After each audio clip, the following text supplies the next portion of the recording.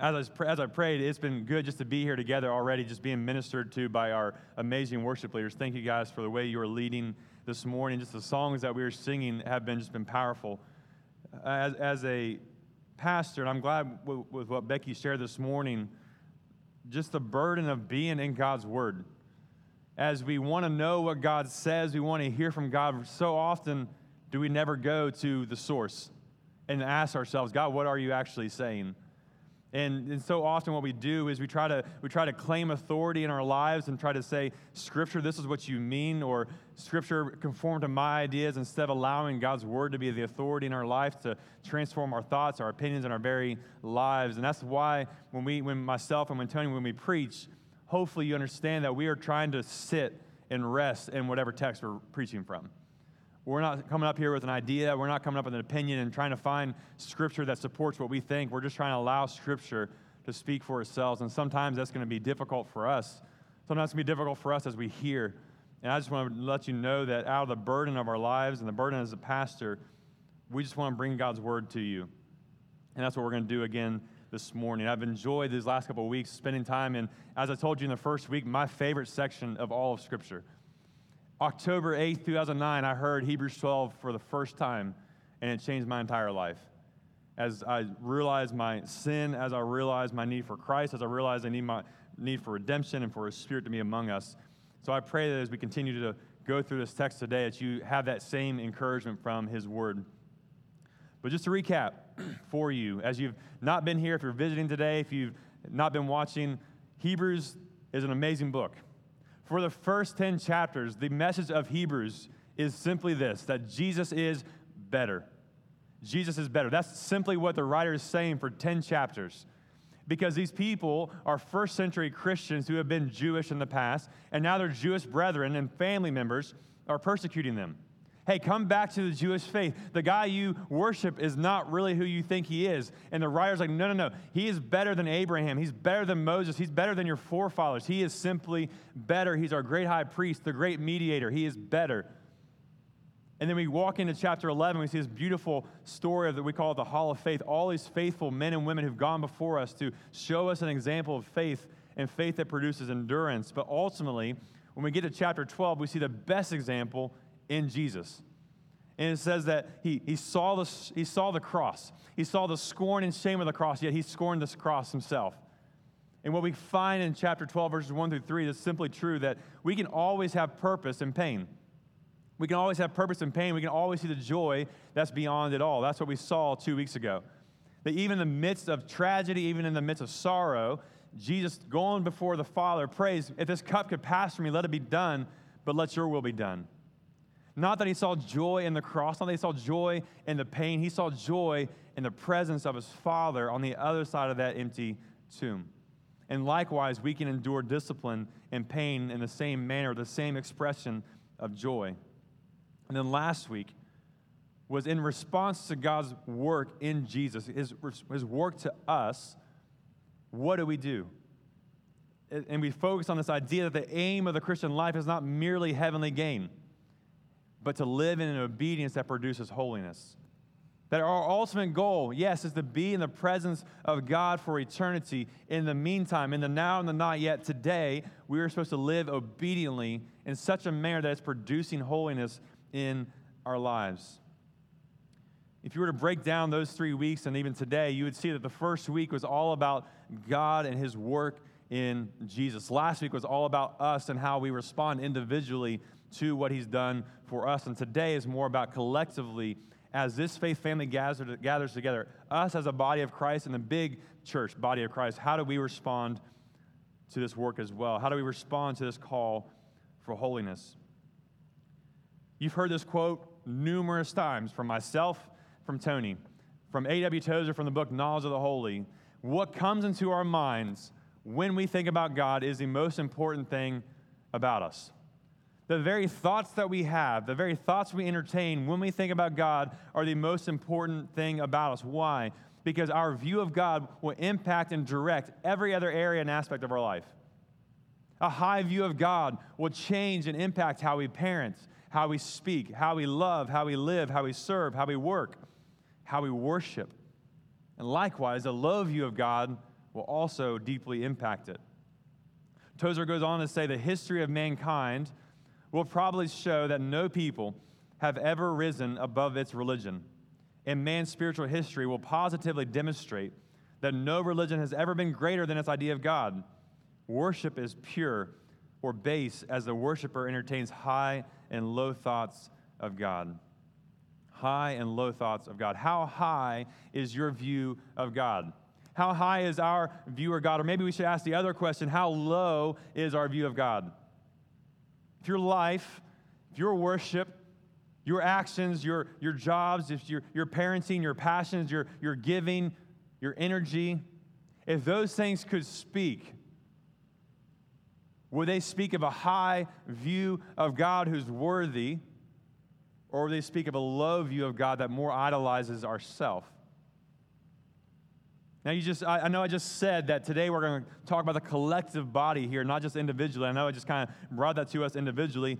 While yes, it is true that we're going to talk about the collective body, your view of God will ultimately impact the collective body of this church's view of God. Because you are knitted together. We've been brought together for this time and for this purpose as FBCW. This faith family has been brought together for this moment in time for a reason, and you play an active part. It is not about who's on staff.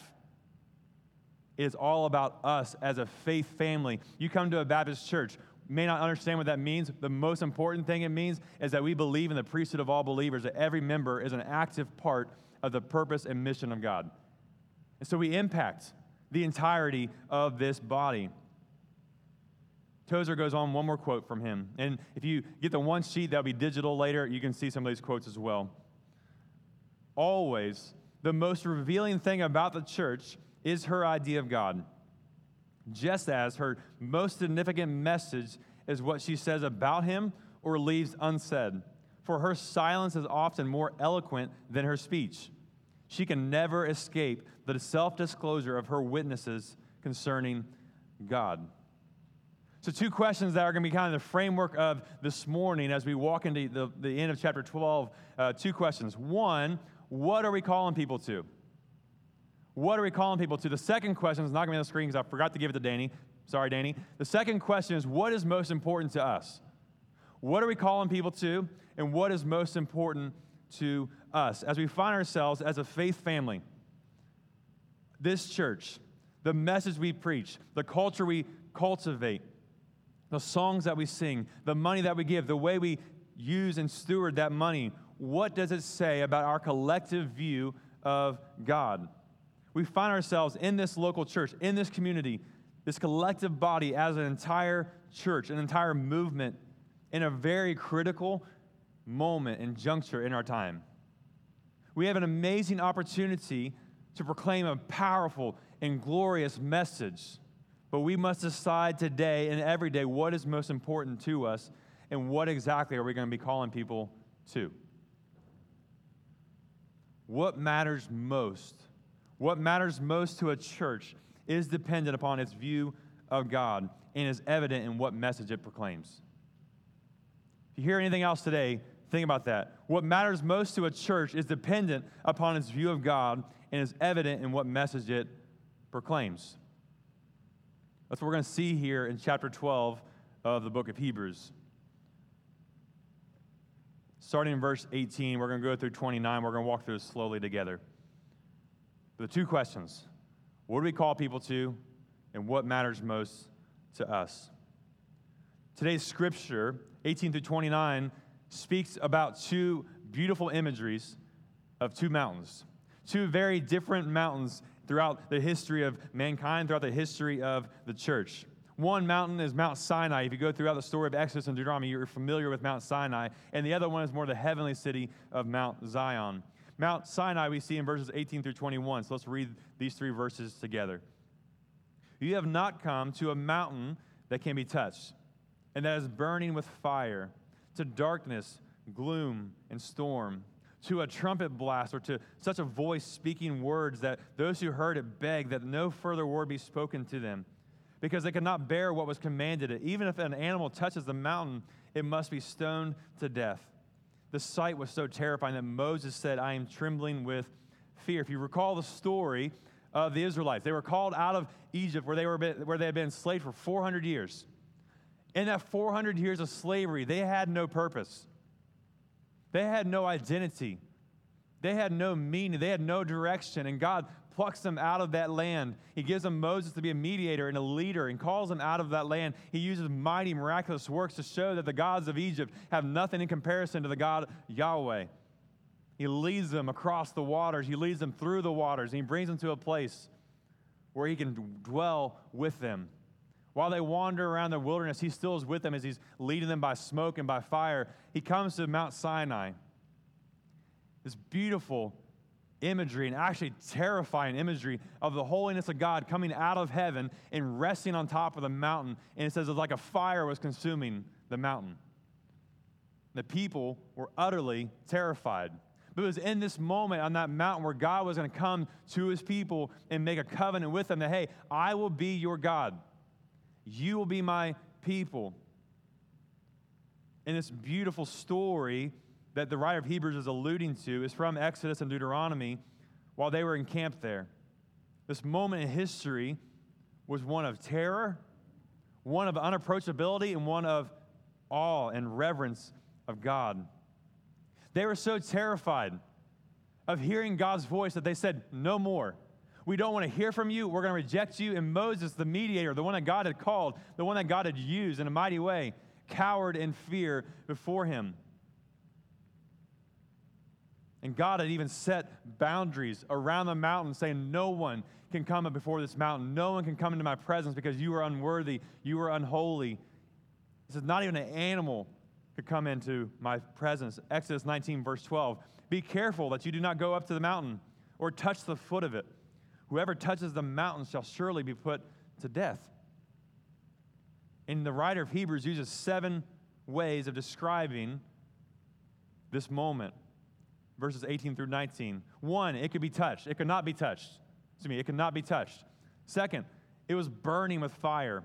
3, darkness. 4, gloom. 5, storm. A trumpet blast. A voice speaking words that struck fear into the people. It's kind of a horrific scene if you think about it. This terrifying, utterly terrifying scene that would bring anxiety, bring fear into these people. These people who God had rescued in a mighty way, who they had already seen him do mighty things, and now here he is in their very presence, and they are fearful before him. And they begged him no longer to speak. No more words should be spoken. And thus communicating what the writer of Hebrews is trying to say, they ultimately rejected. They rejected the words of God, the commands of God, because they could not bear what was commanded. See, the people were very aware of the boundaries that God had put in place. But in their fear, in their anxiety, in their worry, in their unholiness and their unworthiness, seeing God, they felt like the boundary was getting dimmer and dimmer, and his radiant glory, his awesome and might and power was moving beyond it and would consume them. So they rejected him in fear, and they were terrified. As I said, Moses, their mediator, trembling in fear. Deuteronomy 9:9 says, I feared the anger and wrath of the Lord. As they stood before Almighty God, his presence before them, all they felt was unworthy, unholy, sinful, and they were desperate to get away from his wrath, to get away from his anger towards their sin. And all of this is painting this moment at Sinai as a place of darkness and dread, which ultimately leads to a contrast when we compare the other mountain, verses 20 through 24. It says in 22, but you have come to Mount Zion, to the city of the living God, the heavenly Jerusalem. You have come to thousands upon thousands of angels in joyful assembly, to the church of the firstborn, whose names are written in heaven. You have come to God, the judge of all, the spirits of the righteous made perfect, to Jesus, the mediator of the new covenant, and to the sprinkled blood that speaks a better word than the blood of Abel. He says, instead, that's not the mountain you went to. You have not come to this place of unapproachability. You've not come to this place of fear and dread and gloom. You have come to a different mountain. You've come to Mount Zion. He uses 7 things also to contrast the other 7 that we see in 22 through 24. He says, you've come to the heavenly Jerusalem, the city of the living God. This is not referring to the literal city of Jerusalem. He said, no, you come to the heavenly city where God's presence is and his throne room is. And it says, in that city, there are thousands upon thousands of angels, or your scripture may say myriads of angels who are falling down and worshiping in joy, making up this joyous assembly. Also, we're the church of the firstborn whose names are written in heaven. Those who have gone before, those who have been faithful witnesses, who have lived this life, who ran this race that we've referenced in chapter 12, verses 1 through 3. They are there. Their names have been written there. Your names, if you follow Christ, have been written there. But also, God is there. The judge of all, God is there, and his presence is there. No longer is it resting on a mountain, it is resting in eternity. And no longer is he choosing just the people of God, just the people of Israel. Now he's the judge of all. It also says in verse 23, the spirits of those of the righteous who are made perfect. Those faithful men and women who made up the great cloud of witnesses, who have reached purity, who have reached holiness, who have reached perfection. Not in this life, but in the life they now have with their Savior. Not only is God there, not only is those spirits there, also, verse 24, Jesus, the mediator of the new covenant, is there.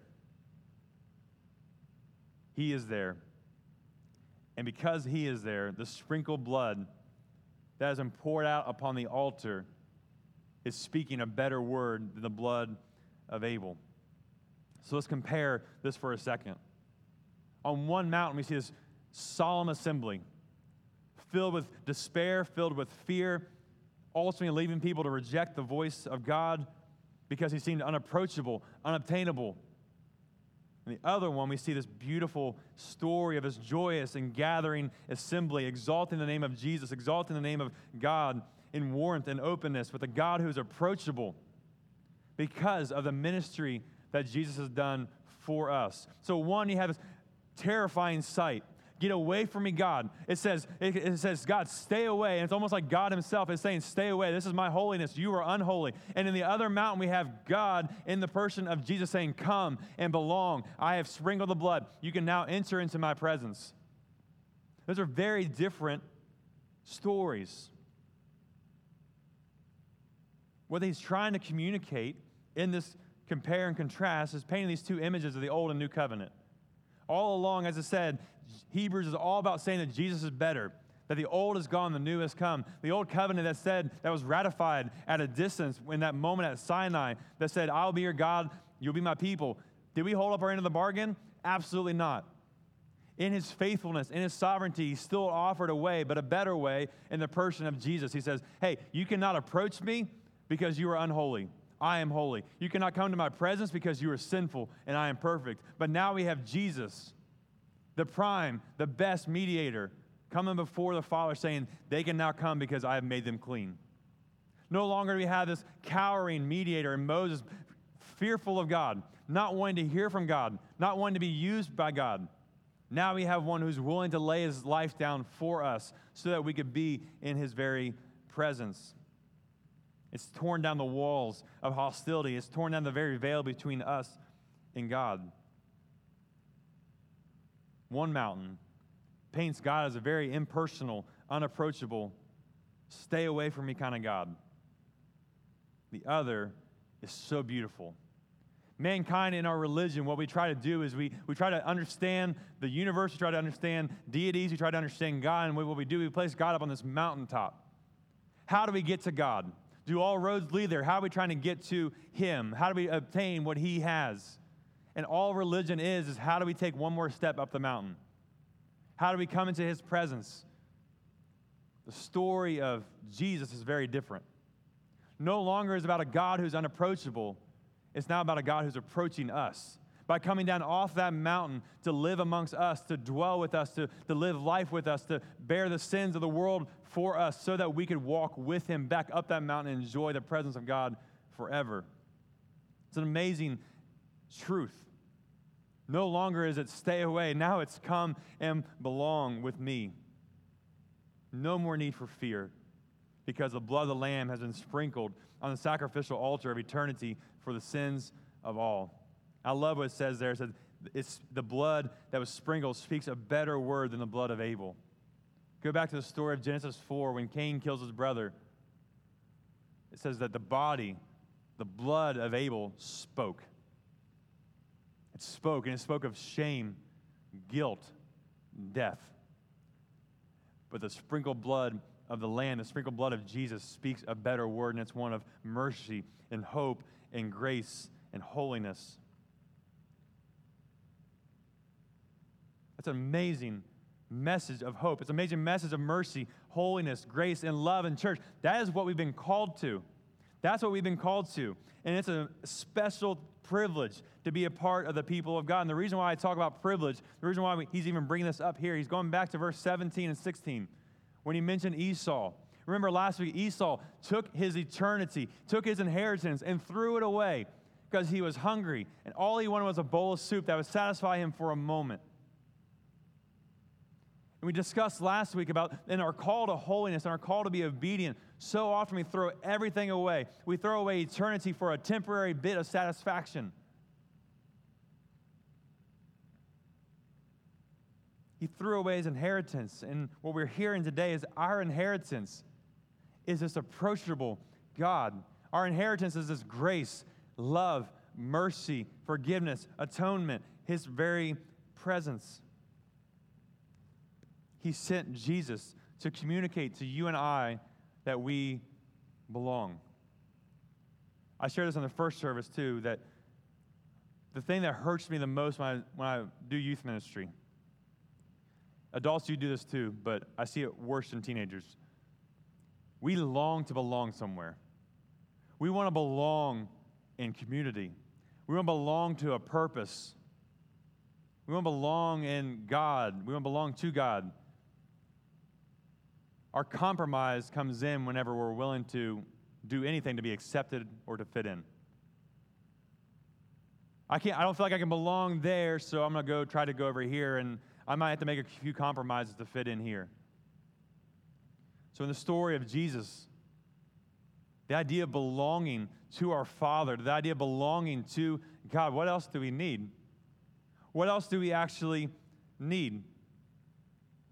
That's why I asked you the question earlier, what's most important to us? Because this story should lead us to the utmost joy, the utmost awe, the most reverence, and leave us only with words of praise and prayer. And it shows us our responsibility, which we see in verse 25 to 29. I love this section of Scripture. See to it that you do not refuse him who speaks. Right off the bat, you hear God speaking. As he spoke at Sinai, he speaks at Zion. As he spoke, and then he now speaks in his word. Do not refuse his word. Do not refuse his word. Do not listen. Do not say, I'm not going to listen and try to escape. It says here, if they did not escape when they refused him, who warned them on earth, how much less will we, if we turn away from him, warn us from heaven? If we reject God, there's no escape for us. It's proven in Exodus and Deuteronomy. They did not escape. God's judgment fell upon them. They did not receive what was promised. They did not receive what their inheritance. In the same manner, do not refuse to listen. But when we do choose to ignore him, what we are doing is saying, no, I'm going to live for today.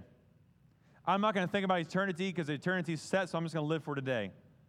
So I know God's word says that, but it's okay. I got grace now.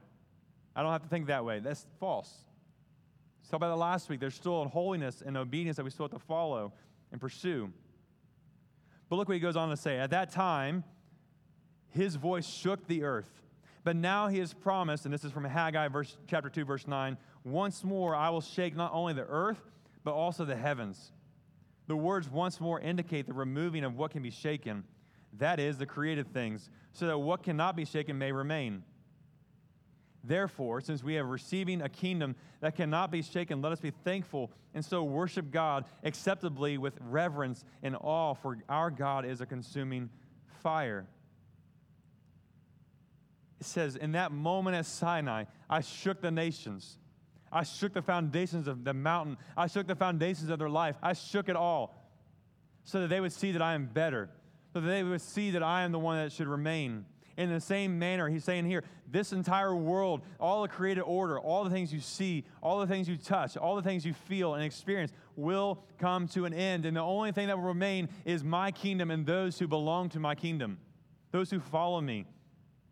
But those who reject me, those who reject my word, those who fail to worship, those who fail to receive, those who, like Esau, trade away it all, they will not inherit my blessing. They will not inherit my blessing. It's amazing imagery, once again connecting all that has been written in this chapter. And remember, these words were given to a first century Christian from a Jewish background. No one understood this idea of rising and falling kingdoms as much as they had. They saw Egypt come and go. They saw the Philistines come and go. They saw the Amorites come and go. They saw the Canaanites come and go. The Chaldeans, also known as the Babylonians, come and go. They saw the Persians, the Greeks, all mighty men, mighty kings, mighty rulers, mighty kingdoms come crashing down. And when he's writing this very letter, Rome's in charge. And we know from history that Rome was powerful for a long time. In their tradition, the Jewish tradition, they idolized the temple. They idolized the city of Jerusalem. A few years after this very letter was written, they would have seen the destruction of that very temple. They would have seen the destruction of the city they called home. So when the writer says, I will shake the nations, they understood that. It will all come crashing down. But he says, listen, you are not part of that kingdom. You are not part of this world. You belong to me. You are part of my kingdom. You belong to me, and I will never be shaken. Neither will my kingdom.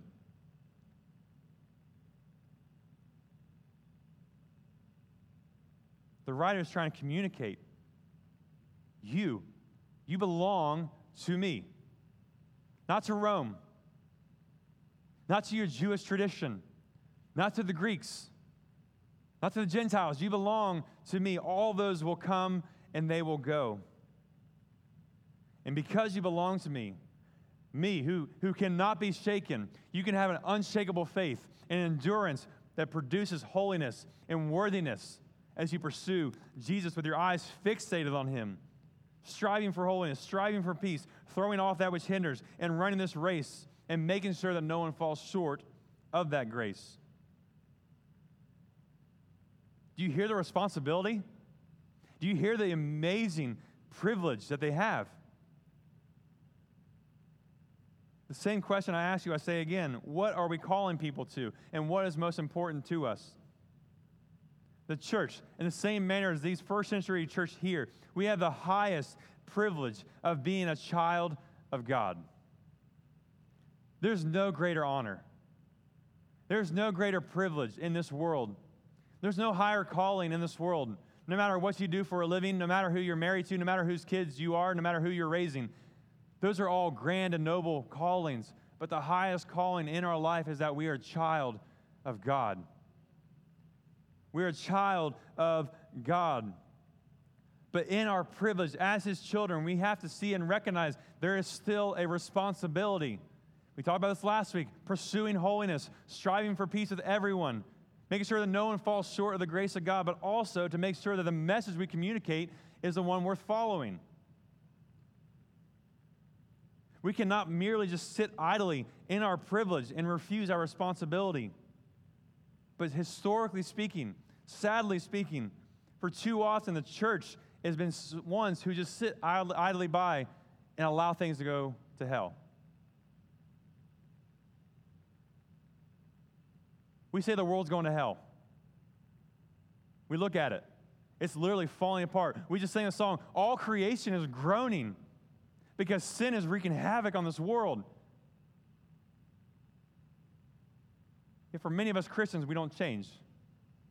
Our perspectives don't change. Our approach doesn't change. We sit idly by in our privilege and just expect everyone to conform or to just do you. In so many areas, we have sacrificed and compromised in order to maintain and enjoy our life, to enjoy the things that will be shaken at the cost of the things that will never be shaken. We've pursued things. We've idolized things. We've bowed before things, even good things. And we've made the good the best. The good is never worthy of worship. Only Jesus is. We discussed that heavily last week, how we individually just throw away our eternity for temporary pleasure and satisfaction. But this moment today and this moment together is for the collective body of the church. Listen, if we convey a message of an unapproachable God that leads people only to fear, to fright, and to instead of a message of an approachable God that leads to worship, holiness, and grace, we are preaching the very wrong message. In our pursuit of holiness, we idolize our holiness. We idolize ourselves. As I said this last week, we become the standard bearers of others' holiness. And we bring people to church. We bring people to this world, and we hold them up before the unapproachable God whose fire is consuming a mountain and say, well, you're on your own, burn in hell. How often does that message work? I mean, I don't stand before us. We don't, in our evangelism, we don't walk out with lighters and hold them under their chin and say, hell's hotter. It doesn't work. The story of Jesus is so much bigger than this. We don't worship an unapproachable God. But why do we make him so unapproachable by the way we live as Christians? We are his people in this world. We are his priests in this world, his mediators in this world. But the message we communicate to the world is God's unapproachable because we are too. When that's not true. As I said earlier, he was willing to come before us, to live like us, to live in the dirt, in the mess, in the grime, in the filth like us. That's a story of grace and mercy. And you can't share the message of Jesus without truth, grace, and mercy. We can't just keep bringing people to this doom and gloom. The world has enough of doom and gloom. Is the world filled with doom and gloom right now? Absolutely. Let's sing a different tune, church. Let's sing about what it means to say, how great thou art. I love that song. I love that song. But so often our gloom makes that song so pointless. Think about the words of that. How amazing our God is. How great thou art. When I see the stars, when I see the birds, when I see this world, and I fall before you and say, my God, how amazing you are. Yet through our gloom and despair, we're like, yeah, you're pretty good.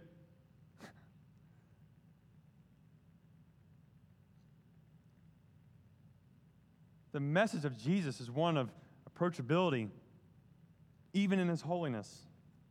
Wrath, even in his love. And we want people to experience that grace and mercy. In our pursuit of his holiness, in our pursuit of him, when we consider all of our heavenly gain, when we sit idly by, we desire, for some reason, that judgment will just fall. Think about this in the matter of our Facebook posts. Judgment come, Lord, please. Jesus, come now. I want Jesus to come now. Listen, I want him to come now. But if he comes now, I'm going to be embarrassed of my disobedience. I'll be embarrassed as a pastor of this church. We have not led people to be worthy of him, and we've not led people to be on mission for him. An entire world, 3 billion people will go to eternity in hell. That is the truth. That is not a scare tactic because we were disobedient. I want Jesus to come. But in the meantime, I want to serve him. I want Jesus to come. We quickly say, well, God's going to bring judgment down upon you. He's going to bring judgment down upon us as well. The entire book of Amos is people who are gathering together, who are worshiping the Lord. They're giving all these things to the Lord, and God looks upon them and says, I don't accept your worship. I don't accept it because you are dishonoring the poor. You are leaving the poor and the wicked, and you're just leaving people who you consider unclean. He says, in your pursuit of me and your worship of me, listen, my judgment's going to fall upon you. And you're going to see me very differently. Do not long for the day of judgment, because it's also going to fall upon us. Most of the privilege that we have being children of God, most of the privilege that we hide behind today, listen, is not about our eternity. It's about our now. It has nothing to do with our eternal inheritance, but our earthly status. We are far too concerned with our position in this world. We are far too concerned about what we have and what we don't have. We are far too concerned about our comforts, our discomforts, our rights, our freedoms, and we have forgotten the simple fact of while all those things can be good in and of themselves, that Jesus is the only thing that's not shakable. All those things will come and go forever. I shared this with our teenagers recently. I share it with you. And this is not just me raining down judgment upon you. This is for myself. My deepest concern for myself, my deepest concern for you is that all of us will come to a place where Jesus is not enough for us. That we have to have Jesus and this. Jesus and this. Simple math equation. I'm not a math person, but this should be very simple to us. When we read the Gospels, it's Jesus plus blank equals salvation. What's the blank? Nothing. It's only Jesus. He's the only one able and worthy to open the scroll. So we just sang about. He's holy. He's worthy. There's nothing else that can take place of that. He is the only one who is able. You can see how this plays out in how our temporary identities and how we transform ourselves to our view of God and how we have a low view of God. How we don't give any attention to anything outside the walls of our church. We just want to take care of our own and prioritize our own. What are we calling people to? What mountain are we going to bring people to when we say, come, taste and see that the Lord is good? Are you presenting a good and gracious God? That's the God that we worship.